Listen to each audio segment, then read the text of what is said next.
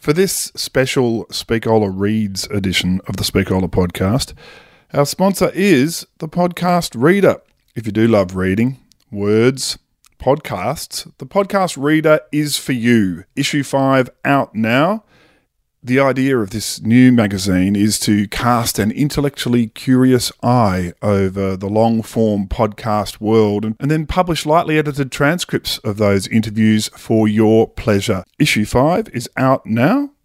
It's got interviews with Elizabeth Anderson and Alain de Botton in it. So find out more at podread.org. And if you email hello@podread.org and say that you're a Speakola listener, you'll get sent a free PDF of the magazine so you get a sense of what it's all about. We shall fight on the beaches, we shall fight on the landing grounds, we shall fight in the fields. If you lay down with dogs, you get fleas. Fraud, sham, and hypocrisy. Change within the system. The hollow man of anger and bitterness all must be left to a bygone age. I understand victory! I understand sacrifice! Speakola. I may not get there with you, but we as a people will get to the promised land. Well, may we say God save the Queen, because nothing will save the government yet. Speakola with Tony Wilson. Hello, that's me, Tony Wilson. I am the host of the Speakola podcast, which is a speeches podcast. We have a very clear format. It is speak to a speaker, play the speech. Pretty simple. And the plan is very much to stick with that format. But I thought occasionally I might put up a Speakola Reads episode. And that is just when an author or a writer reads out his or her writing for your enjoyment. And today that writer is me. I thought I'd read out a piece of my own writing because in Australia and around the cricket-loving world, we've been thrust into mourning with the loss of one of the greats of the game, Shane Keith Warne, or just Warnie as he was known to so many around the world. Warne died of a heart attack as he was at the end of a health retreat in Thailand. And his state funeral is scheduled for the MCG next Wednesday. And I thought, back in 2011, I wrote a piece about Warnie. It was called The Mile Wide Spin Club, and it was published in a book called Australia, Story of a Cricket Country. And the great cricket writer, Chris Ryan, got me to write this piece. They were ranking the greatest ever Australian Test cricketers, and the top 5 each had a piece dedicated to them. So for a few weeks, I rang up people who were important in Warne's early life, particularly his school and cricket academy contacts, and I wrote a lengthy piece that ended up being published in that book. And in the aftermath of his death, I put it up online, and I had some really lovely feedback on it. And it did have a bit of an obituary sense, and I thought, I've lost a couple of guests over the last couple of days and I haven't got an episode ready. And so I might do what Martin Flanagan did at the end of last year. I might read a piece out. And this can be a different type of Speakola episode. And we might do them semi-regularly. Drop them in when the regular form episodes are delayed or late. So here it is, my ode to Shane Warne, written in 2011 with the last paragraph updated yesterday.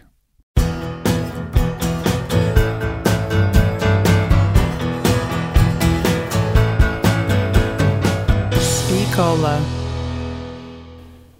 Shane Warne, you are a big flirt.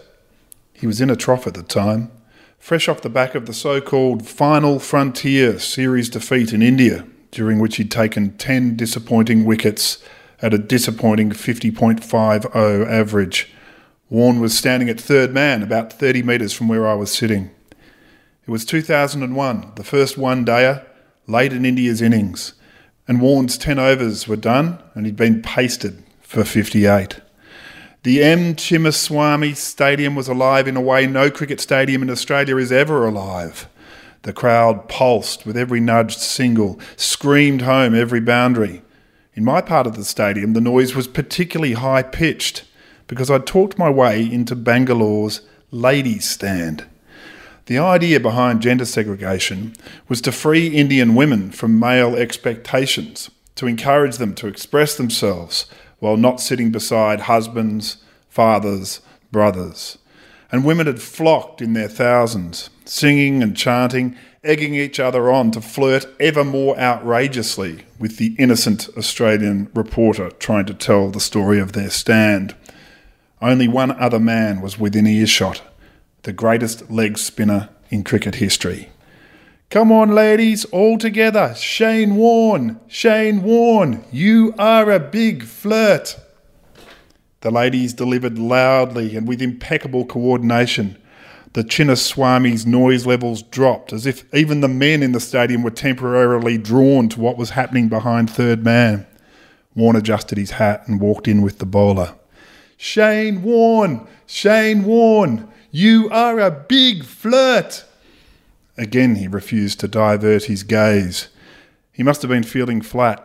Photos had been published of him in a training session spat with the coach John Buchanan in Chennai.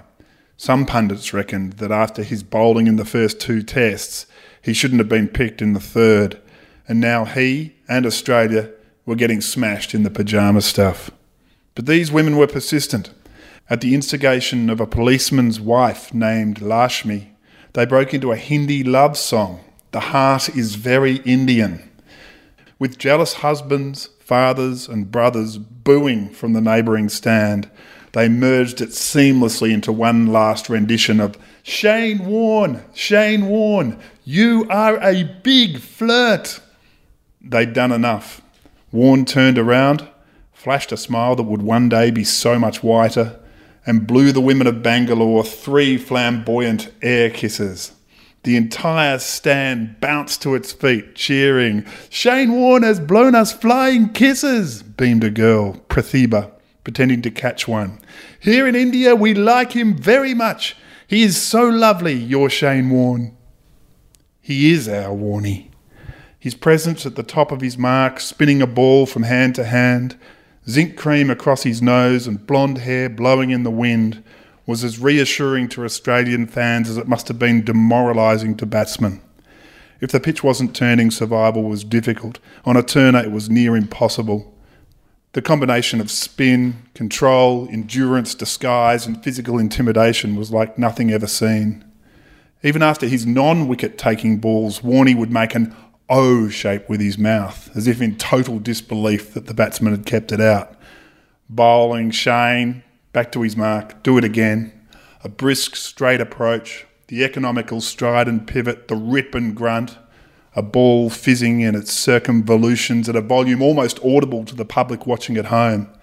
Bowling, Shane, again and again and again. Drip, drip, drip.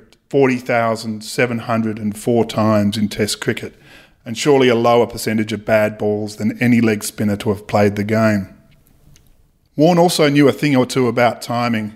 As surely as Don Bradman's climb to superstardom in 1930 was a panacea to a country in the grips of depression, the coming of Warne threw open the shutters on a game grown musty with sameness. It wasn't that the era of West Indian domination hadn't been good to watch. Malcolm Marshall's opening spell of the Perth Test of 1984-85 was as terrifying as a perfectly sculpted Hollywood splatter flick. Awestruck 13-year-olds wondered not whether the Australians would survive until stumps, but whether our boys might get out of there alive. Unfortunately, those days were just about gone, and such cricket as blood sport heights were not obtainable by rank-and-file 4-pronged seam attacks. Samey bowling lineups dawdled through samey days. Cricket needed something.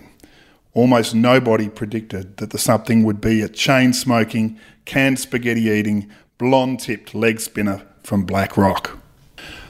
Legends abound that Warne came to leg spin late, that he was a hard-hitting middle-order batsman who bowled handy medium paces, that he was first and foremost a footballer who wasn't particularly ambitious about his cricket. None of this is particularly true. Although Warne did aspire to be a full forward or centre-half forward for St Kilda Football Club, he and his leg breaks were simultaneously starring in junior cricket. One day, in Year 9, after bowling for a combined Nepean 11 against the exclusive boys' school Mentone Grammar, Warne was immediately offered a sporting scholarship to Mentone because he was a leg spinner. I knew schoolboys couldn't play leg spin, says the school's first 11 coach at the time, John Mason. I told the master that if we could find a good leg spinner, we could win premierships. Mason watched at close quarters no less a schoolboy cricketer than Barry Richards back in his native South Africa. His first extended view of Warne was on a pre-season trip to Tasmania. Warne took 3 top-order wickets in his opening spell, and Mason dashed off the ground, gushing to the schoolmaster. All wrong-uns! He got all 3 with wrong-uns. Spearheaded by Warne, Mentone won the premiership that year and nearly backed it up when he was in year 11, and for his final summer at school he was named captain.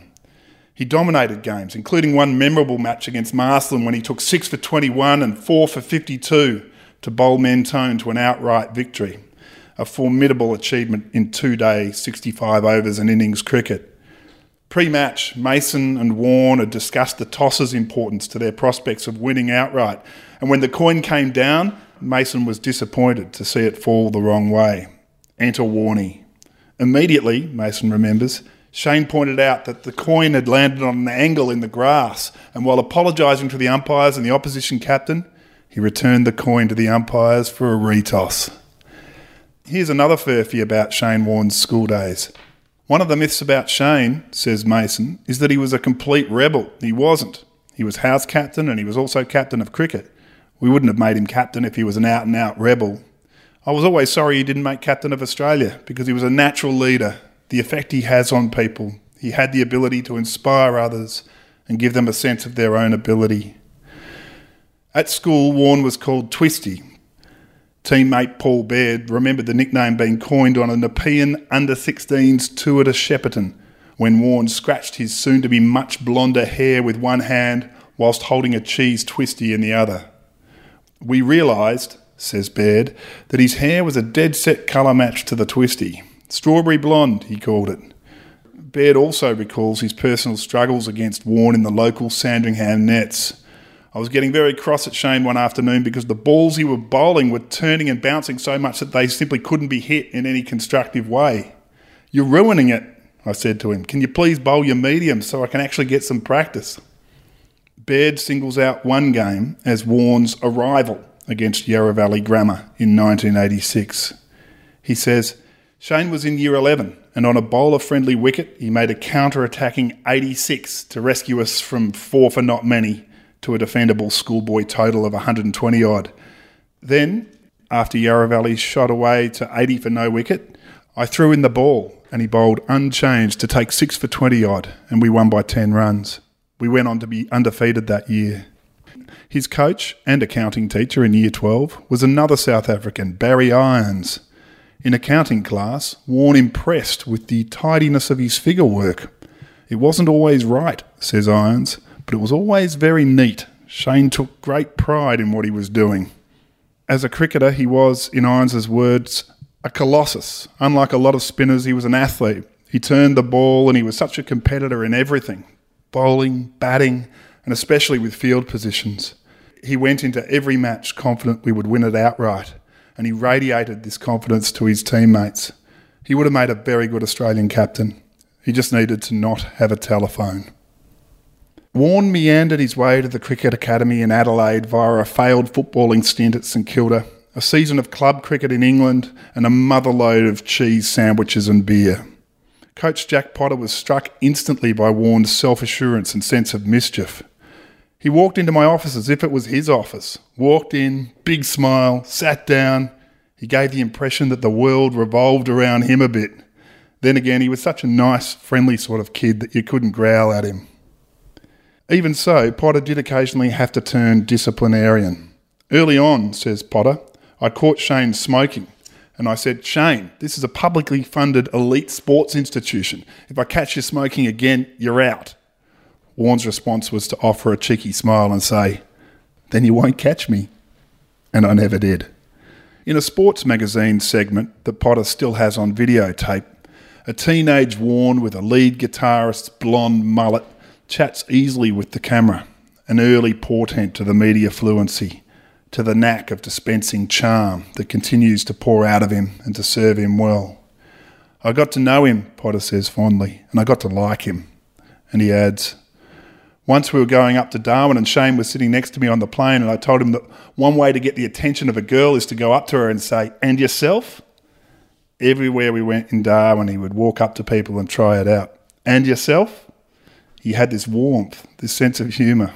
He was liked by the other academy kids too. Maybe a couple were a bit jealous because he'd arrived late and because of the attention he attracted, but he was generally a popular kid. And when it came to turning a cricket ball, he was a good student. He could already control his leg break and spin it a mile when Potter sent him away to practice his other one. After a week or two of bowling a tennis ball down the dorm corridor, says Potter, Shane came up to me and said, come to the indoor nets, I've got something to show you. He then unleashed these near-perfect top spinners. Damien Fleming, a future Test teammate, went on a youth tour of the Caribbean with Warne in 1990. He spun his leg break, but he didn't quite have his flipper, Fleming recalls. And yet it's funny, he was already this big personality. It was almost like he was a star and he wanted the attention, but his game wasn't quite up to it yet. 16 months later, he earned a Test call-up and a mauling from the bat of Ravi Shastri. A year after that, he was routing the West Indies at the MCG and stupefying their captain Richie Richardson with his flipper. And on the 4th of June 1993, Warne ambled in to bowl his first ball in a Test match in England. It is possible to get lost in the hype around the Gatting ball. As I searched YouTube for a refresher, I wondered whether it had pitched on or about the popping crease, breaking nearly square behind Mike Gatting's legs. Then I found it, and it is actually more beautiful for the fact that it didn't do any of that. It's a conventional leg spinner, drifting away and then tearing back across the batsman to clip the top of off stump. Warne's stock in trade for 14 seasons, although delivered with the effortless pivot and snap that typified the years before his shoulder started to degrade. What stamped it as perfect theatre was Gatting's reaction. It was as though someone had just nicked his lunch, joked Graham Gooch of his rotund batting partner. Gatting was entitled to feel cheated. The ball started wide of leg and wobbled further away, what physicists term the Magnus effect, and what cricketers call giving it a rip. To a delivery pitch that wide, any decent player of spin, which Gatting was, would be looking to tuck bat behind pad and kick the ball away. But the turn was too severe, too fast. The forgotten aspect of the ball of the century, and the true augury of the champion career to come, is that Warne bowled a carbon copy in his second over. This time Robin Smith did well to get an edge. 2 wickets in 8 turbocharged balls. He came off those ashes, Fleming remembers, and it was fair dinkum like Merv Hughes or Dennis Lilly bowling leg spin. It was as if he'd always wanted this attention, and now, with the spotlight on him, he thrived. For us fans, watching Warne became the greatest show on turf. Between 1994 and 1998, 7 of my mates would drive from Melbourne to Adelaide every Australia Day because one Warne Test match a summer wasn't enough. Haas, Matster, Pete, Jeff, Wadey, Phil and I would stay at West Beach Caravan Park, and the reliability of Adelaide's Australia Day heatwave meant we never ever pitched a tent. In 1995, I saw every ball of the Test, only to miss the deadly Warne flipper that bamboozled Phil Tufnell and finished England's second innings because a snack bar-bound woman had stood up in front of us to inquire of her husband whether he wanted a Snickers bar. This moment is now canonised in Adelaide trip history as the Snickers bar incident. For the record, the husband refused the Snickers bar. Warne, I suspect, would have said yes. It was so much fun watching him. In an era when batsmen were raised believing a flipper to be a talkative, crime-solving dolphin, Warne carved them to pieces. On one occasion, his anointed bunny, Darryl Cullinan, was fielding out deep in front of the Adelaide Hill. A group of fans began droning, "Darryl, Darryl," matching the exact intonation of Bart and Lisa heckling Darryl Strawberry in a famous episode of The Simpsons. Cullinan turned around, told the crowd to get fucked, and returned his attention to the game. A broken man, he went on to average a respectable 44.21 in his Test career, but 12.75 against Warne and Australia. Confronting the spectre of Warne was half the battle. There were times, says Fleming, when I used to watch England, New Zealand and South African batters just blocking half volleys. You'd think he's always going to get 5 for. They should at least make him go for 100. But collaring Warne, a feat Indian batsman managed on occasion, was easier said than done. Towards the end, when a shoulder injury didn't leave him with much of a flipper, he had 4 differently shaped leg breaks. And in a Channel 9 masterclass with Mark Nicholas in 2006, he explained his famous control. After offering some fascinating technical insights, relax your grip, think high, spin up, follow through, Warne said he didn't aim for a particular spot on the pitch. Rather, he thought about the shapes he wanted to induce in the batsman. I think about what shot I want the batsman to play. Do I want him to go back and defend? Do I want him to come forward and drive? Do I want him to sweep? That allows me to bowl exactly where I want, rather than focusing in on a spot. I've got my plan, and then I just have to execute it to get the batsman out. Australia's 10 post-Warne spinners, and this was written in 2011, must laugh at the casual way he throws out those 5 little words. Just have to execute it. To quote Gideon Haigh, paraphrasing Norma Desmond, Warnie is still big, it's the cricket that got small. An Eddie Perfect musical, a TV Tonight show, commentary spots, promotional burgers, talking figurines, poker tournaments, hair growth miracles, the Rajasthan Royals, Simone, Liz, not Simone, not Liz. It's 2011, nearly 5 years since he last played a test match, and Warnie is bigger than ever. Given the off-field soap opera of his life, yielding scandals in such diverse fields as cavorting with bookmakers, performance-enhancing drugs, cheating on endorsement contracts, cheating on a spouse, as well as his pioneering, genre-defining work in what is nowadays known as sexting, you might be forgiven for thinking Australia might not have forgiven. But there is something about Warne that draws him back to us. It's not just his inarguable sporting greatness. Adam Gilchrist, Glenn McGrath, Ricky Ponting and Steve Waugh all had that, and yet none have been grabbed as part of the nation's cultural property the way Warne has. My view is that there is an openness about Warne, a desire to be liked, a warmth, a willingness to give of himself that means he genuinely is liked, loved even. Jack Potter and Warne's school day coaches talk of him surprising them with his efforts to secure them match tickets. He has his charitable foundation, and he was one of the first to sign up for the Christchurch earthquake benefit match in Wellington. In a profile for The Monthly entitled Beach Boy, Haigh recalled reading a book while waiting for Warne to finish shooting a TV advertisement. When Warne arrived, Haigh says, he asked what I was perusing. I explained it was an account of the hurricane that destroyed Galveston in 1900 and its role in the development of accurate weather forecasting. Warne nodded. I read this book once, he said. It was about UFOs. Haigh continues, at the time I winced slightly. On reflection, I found the remark endearing. Most sportsmen wouldn't have bothered asking what I was reading, let alone trying to form a reply. Warne seeks a connection with people. It's often been commented that he needs you to like him. He also, I think, wants to like you. When Eddie Perfect wrote Shane Warne the musical, Warnie, despite the certainty that his failings, even his marriage, would be lampooned, turned up.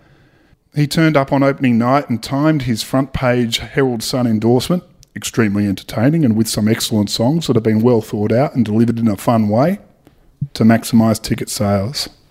On Twitter, @Warne888 gives more of himself than the average celebrity, offering up tweets such as, never give up on anything or anyone. Forgive someone who has upset you and you can get what you want, if you really want it. Sorry, Mick. He has, as I write this, 466,007 followers. Of resident Australians, only former Prime Minister @Kevin Rudd PM has more. Some might be there for the peeks into Warne's scandal-drenched life. At the height of the Liz Hurley media circus, a cheeky Warne tweeted, P.S. for the record, my so-called big delivery to my house was not a mattress, it was a coffee table. Sorry to disappoint. Then followed up with, where is the sexiest place to take Elizabeth for lunch? Suggestions, please. Chapel Street? Crown? And no, not for spaghetti on toast. But what attracts me is his zest for detail. He tells us how much he hates unstacking the dishwasher. He marvels at the rate at which his kids go through pool towels. He posts pictures of Nayan Doshi, a Rajasthan Royals teammate, with 31 pieces of chewing gum stuffed in his mouth on the team bus. My favourite series of Warne tweets occurred on Saturday the 5th of March 2011. Slept good and looking forward to making pancakes for the kids' breakfast. Then swimming and making jelly with them later. A good day ahead. Thanks for suggestions. Winner looks like butter, honey and sugar. Made medium-sized thick ones. Is it showing off, flipping them in a pan? As I said, Blue Ribbon ice cream is best but not always available. So creamy. Yum. Might have pancake with ice cream after kids. Shh. Just tried to flip a pancake. Oops. Let's try that again now. Kids saying, Dad, stop trying to flip. More determined now. Flipper time. Last attempt at flipping one. Going for a lot more wrist action. Behave. Keep you posted. No. And to round it out, one small step for a pancake in fry pan. One giant leap for SW. Yes, yes, yes. Never give up. Keep trying is my lesson of the day. Content. By coincidence, I was also making pancakes for my kids' breakfast that Melbourne morning. Warne's crosstown heroics even encouraged me to attempt a flipper or two, the penalty being a splash of scalding butter on my right wrist, the reward being awestruck admiration from my two preschoolers and a feeling of kinship with Australia's greatest leg spinner. He has that knack, does our Warnie. Then, one day we woke up and he was gone. For me, it was one of those celebrity deaths where I'll always remember the circumstances of how I found out. 3:15 a.m, dry mouth, sip of water, picking up a phone my wife has suggested should never be picked up at 3:15 a.m. Check Facebook. A photo of Adelaide Drive host Julian Schiller, whose arm is around a dishevelled, open-shirted Mick Malloy, whose arm is around a smart-suited, luminously grinning Warnie, all cheekbones, side part and smile, the rare athlete who went to skinny after he gave it all away. I glanced at what Jules had written. Difficult to comprehend that such a larger-than-life character is no longer with us. Such a sad day. Vale Warnie. Vale Warnie? That didn't make sense to my 3:15 a.m. brain. I did that sickening modern world shift from the rumour mill of the socials to the hard facts of the news sites, hoping Jules might be wrong, knowing he almost certainly wasn't. And there it was, Shane Warne, dead of a heart attack at 52. I didn't sleep for the rest of the night. A few attempts, but each time I picked the phone back up, checking the news, reading the tributes, counting in a sombre dawn. Australia wasn't going to be ready for this. Australia wasn't ready for this. Bradman was 92 when he died. The nation had a chance to prepare itself. This is unbelievable, the cricket writer Peter Lawler tweeted. This is terrible, was my tweet reply. Cricket fans holding virtual hands together. He is our generation's Bradman. I was commissioned to write the piece I'm reading now for a book, Australia, Story of a Cricket Country, in 2011, that anointed Warne as the country's second greatest player. The gap to Bradman might be considerable, but Warne was the purveyor of an enigmatic art. He didn't just take more wickets than anyone else in history, save Murali. He made his opponents look ridiculous. He made us laugh. There have been many tributes that have talked about his imperfections. Fast food, cigarettes, women. A lot of people theorising that we loved him because he wasn't perfect. But I loved him for his perfection of spin bowling. Warnie, rest in peace. You were so much fun.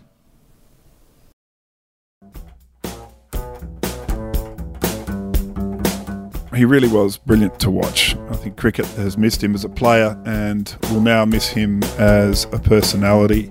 Thanks for listening to this Speakola Reads episode. We might do a few more of them. If you want to support me and my writing, or my sports writing, is available at TonyWilsonAuthor.com. 1989, the Great Grand Final is one that might appeal, or Australia United, Adventures at the Germany World Cup 2006. If you want to support Speakola generally, please do sign up to the Patreon. We've got 51, went over the big 50, and you could contribute for as little as $3 a month, or as much as you like. It's very much a free form. We get some nice donations as well. If you don't want to do Patreon, you can just go to speakola.com/donate. Both those addresses are in the show notes. I don't have any copies of Australia, Story of a Cricket Country available. It was a beautiful coffee table, photo-laden book. Chris Ryan did an amazing job on it for Hardy Grant. But you could look up Chris Ryan's writing. He's probably my favourite cricket writer. He wrote Golden Boy for, I think it was Hardy Grant as well. So check out Golden Boy. Thanks to the podcast reader for supporting us, podread.org. Send them an email, hello@podread.org. Mention Speakola, get the free PDF. I got a regular episode in the works, an interview coming up, a speech coming up. That's what the Speakola podcast is still all about. But hope you enjoyed this little breaker.